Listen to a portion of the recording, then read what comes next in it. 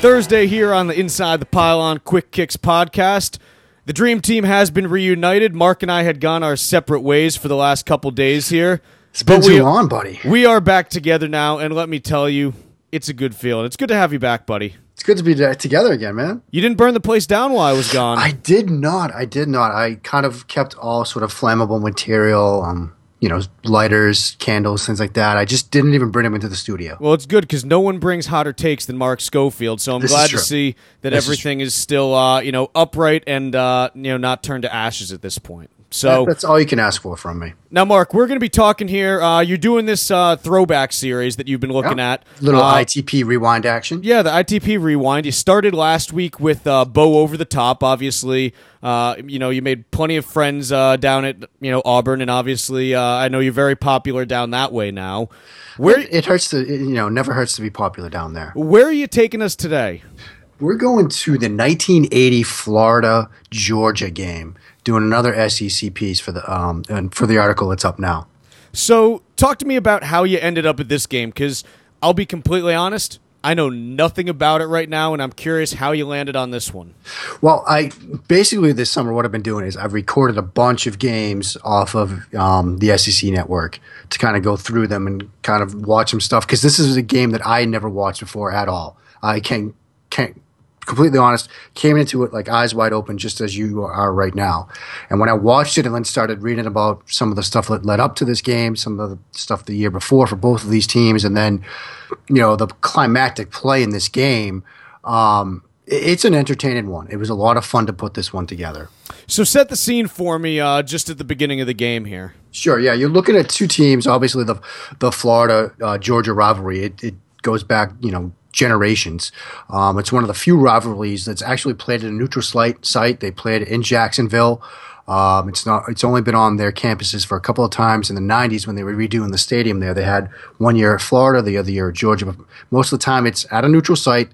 It gets turned into like a 4 or 5 day long event where people come from out of town. They rent condos nearby. They kind of party it up for a week. And it has the nickname, the world's largest outdoor cocktail party. And that was coined back in the 1950s. There was a guy that was covering the game, was there a couple of days before the game, and he saw a drunken fan from one of the schools try to give an on-duty uniformed police officer a drink. And this was at 10 in the morning. Please tell me the officer drank it. Oh, of course. It's the world's largest outdoor cocktail party. I mean, I've known people that have gone to this game. It's it's an event. And so coming into this year, the 1980 season, nobody would have expected a game to be this good or the teams to be somewhat evenly matched. I mean, we're talking about a Florida team that in 1979, they had a new head coach. They were moving to a more I formation offensive attack away from the wishbone. There was some excitement. They had some talent there. Their wide receiver, an All-American candidate, Chris Collinsworth. I mean, look at that. Yeah. Little name that we all know and love these days. But yeah, he was a junior in that 1979 season. There was a lot of excitement about the new coaching staff, Charlie Pell, the new head coach, and they go 0-10-1. They didn't win a single game. I mean, so this was a team that was near the bottom of college football. On the other sideline, Georgia, they're in the middle of the Vince Dooley era. They hadn't had a losing season. They had one losing season in the 70s, but otherwise they hadn't had a losing season under Vince Dooley. They enter the 1980 season ranked number 16 in the country in the preseason. Florida's not ranked at all. Both teams actually get out the gate and do pretty well. Florida wins their first 3 games. They drop a tough game to LSU, and they win their next 3, and they're number 20 in the country on the day of the Florida-Georgia game. As for Georgia, they were down 15-2 in their season opener to Tennessee in Knoxville. And their coach, Vince Dooley, needs a spark, and he turns to a third-string freshman running back. He goes in, and on that next series, runs him right down the field, and on a touchdown run, he runs over All-American safety Bill Bates. And that running back, Herschel Walker. So Georgia wins all their games up until this point. So day of the game, Georgia's number 2 in the country. Florida's number 20 in the country. And for Georgia, they're looking ahead now. They've got Notre Dame at number 1. Notre Dame's playing Georgia Tech the day of this game, and as Al Michaels, who's doing the game for ABC, says, look, they're going to win against Georgia Tech, but Notre Dame still has to play. They have to play Alabama down in Alabama, and then they have to play USC. So if Georgia can win this game against Florida, they've got an inside track to get the number 1 overall spot in the polls. So that sets the stage. So when we went through last week and we went through that Iron Bowl game, you talked about how the offenses that you saw there, they were incredibly conservative by today's standards. Did you see similar things in this game, or was it a different case with these two teams? It was a different case with these two teams. I mean, Georgia definitely featured the run. I mean, their quarterback, Bo Ballou, I think he only threw like 15 passes in this game.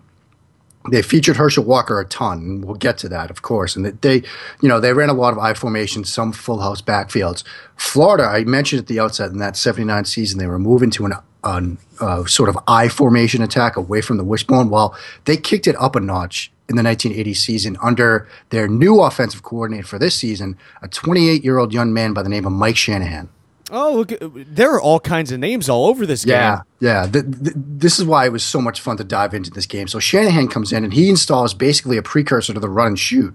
So Florida comes out, and they're running 4 wide with a single back, which is kind of unheard of for this day and age. And Georgia's on the other side, and they're basically in their 5-2 defense, which is a precursor to the 3-4. But you're not seeing a lot of nickel and dime from Georgia.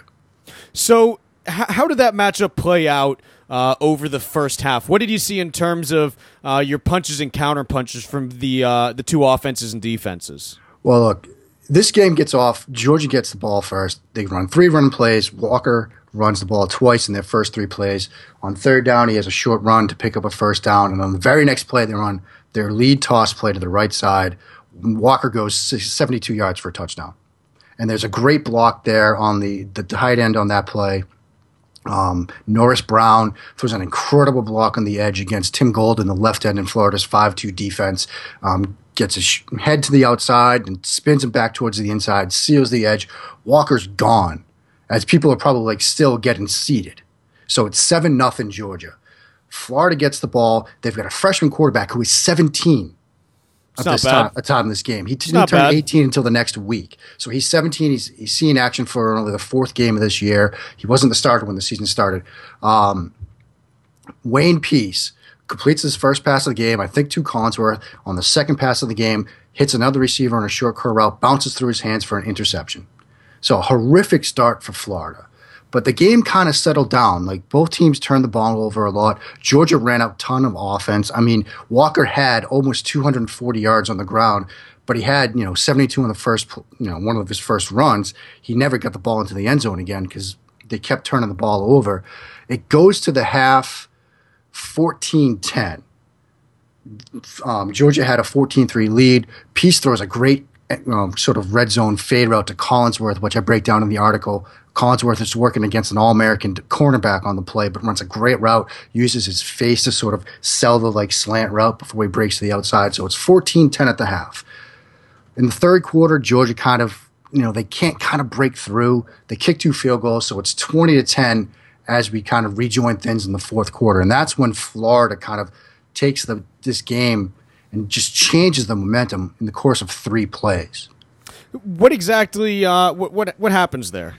Well, Florida's facing basically a 3rd and 5 on their own 35-yard line. And they come out, again, they're in 4 wide, and Georgia's still kind of in their base defense. And Peace takes the snap, and Tyrone Young, who's in the slot to the left, just basically runs almost what looks like a sight adjustment because he's uncovered. So Peace flips him the ball. He turns, he misses, he evades the inside linebacker who's rotating it over to try to tackle him, turns that into a 53-yard gain. So now they've got, first and 10 down at the Georgia 12-yard line. Next play is just they show the option, but Peace gives it off to his fullback, the up back. He barrels into the end zone, so now it's a touchdown, 12-6 game.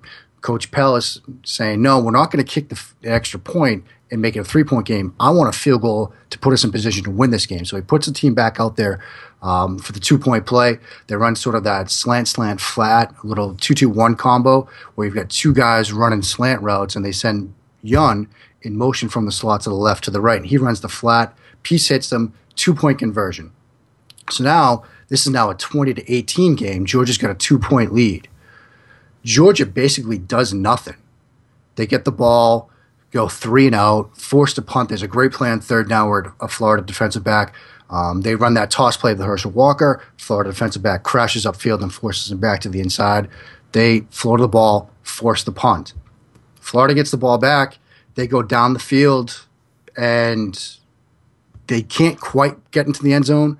They settle for a 40-yard field goal, get their first lead of the game. It's 21-20 with about 6:52 left in the game. So now the momentum is like completely swung. I mean, this was a 10-point Georgia lead that's gotten erased basically in the first half of the fourth quarter. So how do you pick this up now at this point? Because one of the main plays here, and look, I know, again, next to nothing about this game. And until you mentioned this to me about 20 minutes ago, I didn't even know that this was a big deal here. But all of a sudden, you start to see some things happening on the other side of the ball now. Yeah, because, Florida, they take the lead. Georgia gets the ball back, and you could tell that they're rattled because they go 3-and-out again, and this is a team that's built on the run game. They try 3 deep passes on that next drive. Both times, Ballou throws them into double coverage. They fall incomplete. They're forced to punt with about, maybe 5 minutes left in the game. They're forced to punt. Florida gets the ball back. They work the clock. They eventually have to punt on their own. They get to the Georgia 40-yard line, but they punt. So now Georgia has the ball on their own 7-yard line. So they're pinned deep. Yeah, they're pinned deep. A minute 35 left, and all they need to do is get into a position for a field goal here. But still, the ineptitude of the previous drives comes. You see it on first and second down. On first down, Ballou is forced to his right, just tries to scramble and picks up nothing. No gain. Second down, flush to his right again, throws a pass towards a receiver that's dropped along the sideline. So now it's like third down. And they need a miracle. They're on their own 7. Well, they get one. They get one on a play that goes down in SEC history known as Run, Lindsey, Run. And what happens is it's just a simple play. It's just they go with multiple receivers. Ballou is again flushed to his right. Lindsey Scott starts out on the right side.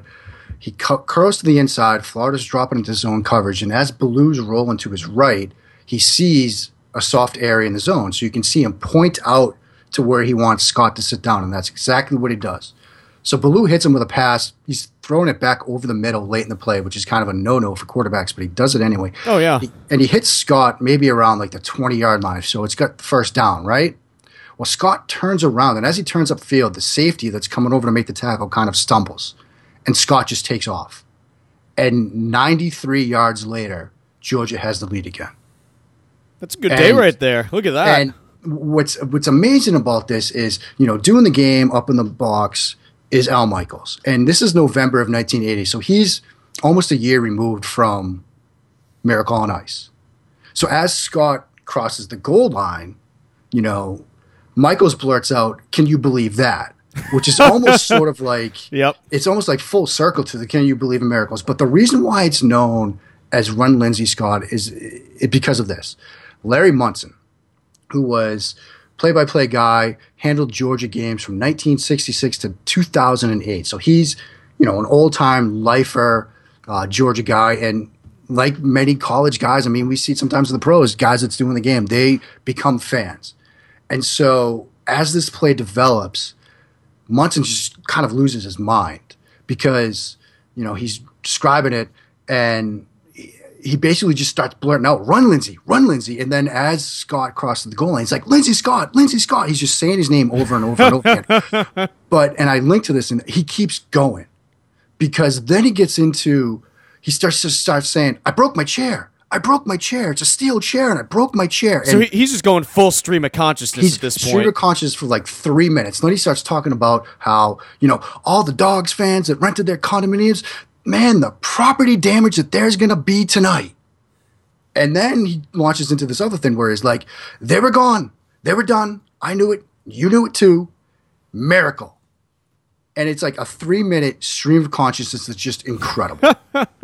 It's just great radio. And, I, again, came into this game eyes wide open. I'm not a fan of either team, but you can't help but just enjoy like the exuberance in his voice when he's describing this play. I mean, if you do nothing but click on the article to like find that link and listen to it, just do that because it's great stuff. Yeah, and was that the last play of the game, or was there still time after that? That's just it. Jacksonville's in complete bedlam. Munson's up there losing his mind. Almost the entire Georgia sideline came down into the end zone. Dooley's on the sideline. His defensive coordinator comes up to him. He's like, "First, it's now a 5-point game. We need to at least go for 2. So, we got to get this to a 7-point lead. When they finally restore order, they go for 2, they fail. So now it's a 5-point game. Florida's going to get the ball back, but Peace throws a pick on their first offensive play. So that's how it ends. Oh, so this is effectively it's pretty much the second to last real play of Basically, this game. yeah, because then Georgia just kneels it. Just run the clock and call it a day, yeah. But just again, if you don't know anything about this game, if you do know something about this game, the piece just kind of encapsulates that entire rivalry, I think. It's just, I had a lot of fun doing it, so I hope people enjoy reading it, especially the Munson part, because it's great stuff. Well, I'll tell you this, I didn't know anything about it, but it sounds like a heck of a ride, so at least as far as I'm concerned, you got a fan right here. Oh, well, hey, at least I got one. Yeah, that's all you can ask for. Look, it's all you need, man. It's an army of one, and that's how we're going to start it, But fantastic. What else? And anything else? Any last thoughts on the game before we call it quits for the day? No, I mean, just Florida goes on.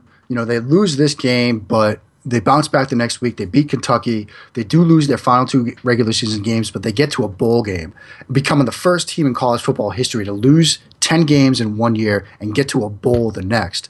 As for Georgia, as I mentioned earlier, Al Michaels at the start of this game was talking about how Notre Dame's playing Georgia Tech that day. Now, Notre Dame's going to go on, even though they're number 1 in the country, but they've got 2 tougher games down the road. They'll get by Georgia Tech, Michael says.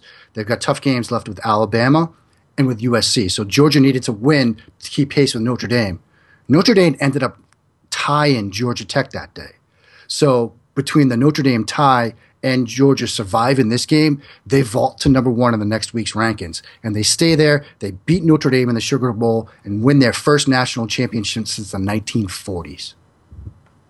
That's not a bad day right there. No. I mean, and again, third in the field, basically. That was pretty much it. So, once again, we're coming down to one key play in an SEC game. This one effectively leading directly to a national championship later on that season. Yep. Not bad. Next time you see a Georgia fan, just say, "Run, Lindsey, run," and they'll know what you're talking about. Not bad at all. Not bad. So, again, we do have this piece up on Inside the Pylon. I know that you obviously all love listening to us. Make sure you go read it, check it out. If you do have any Georgia fans, share it with them because they'll share it with their friends, which is always good for us. If you have Florida fans, send it to them because they'll get mad at you and yell back, and that gets our name going all around the Twitterverse. It's a good thing for everyone. So, in any case, we are done for the day. We are back tomorrow. And what day is it tomorrow, Mark? Kicker Friday. Yes, sir, it is. Chuck Zada, Mark Schofield. We will see you tomorrow on Kicker Friday on the Inside the Pylon Quick Kicks podcast.